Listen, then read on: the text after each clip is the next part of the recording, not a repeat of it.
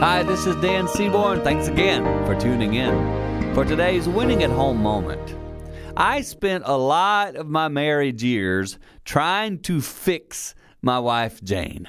Maybe many of you will relate to this, but it is so easy to think about our spouse and what they need to do and how they could work on this and how you can spot this in their life.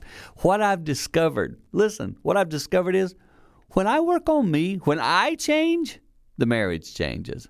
It's been amazing. I've spent a lot less time focusing on her in these past few years, and I've focused more on me. What could I do to make her life better, more peaceful? Because in doing that, I actually help us.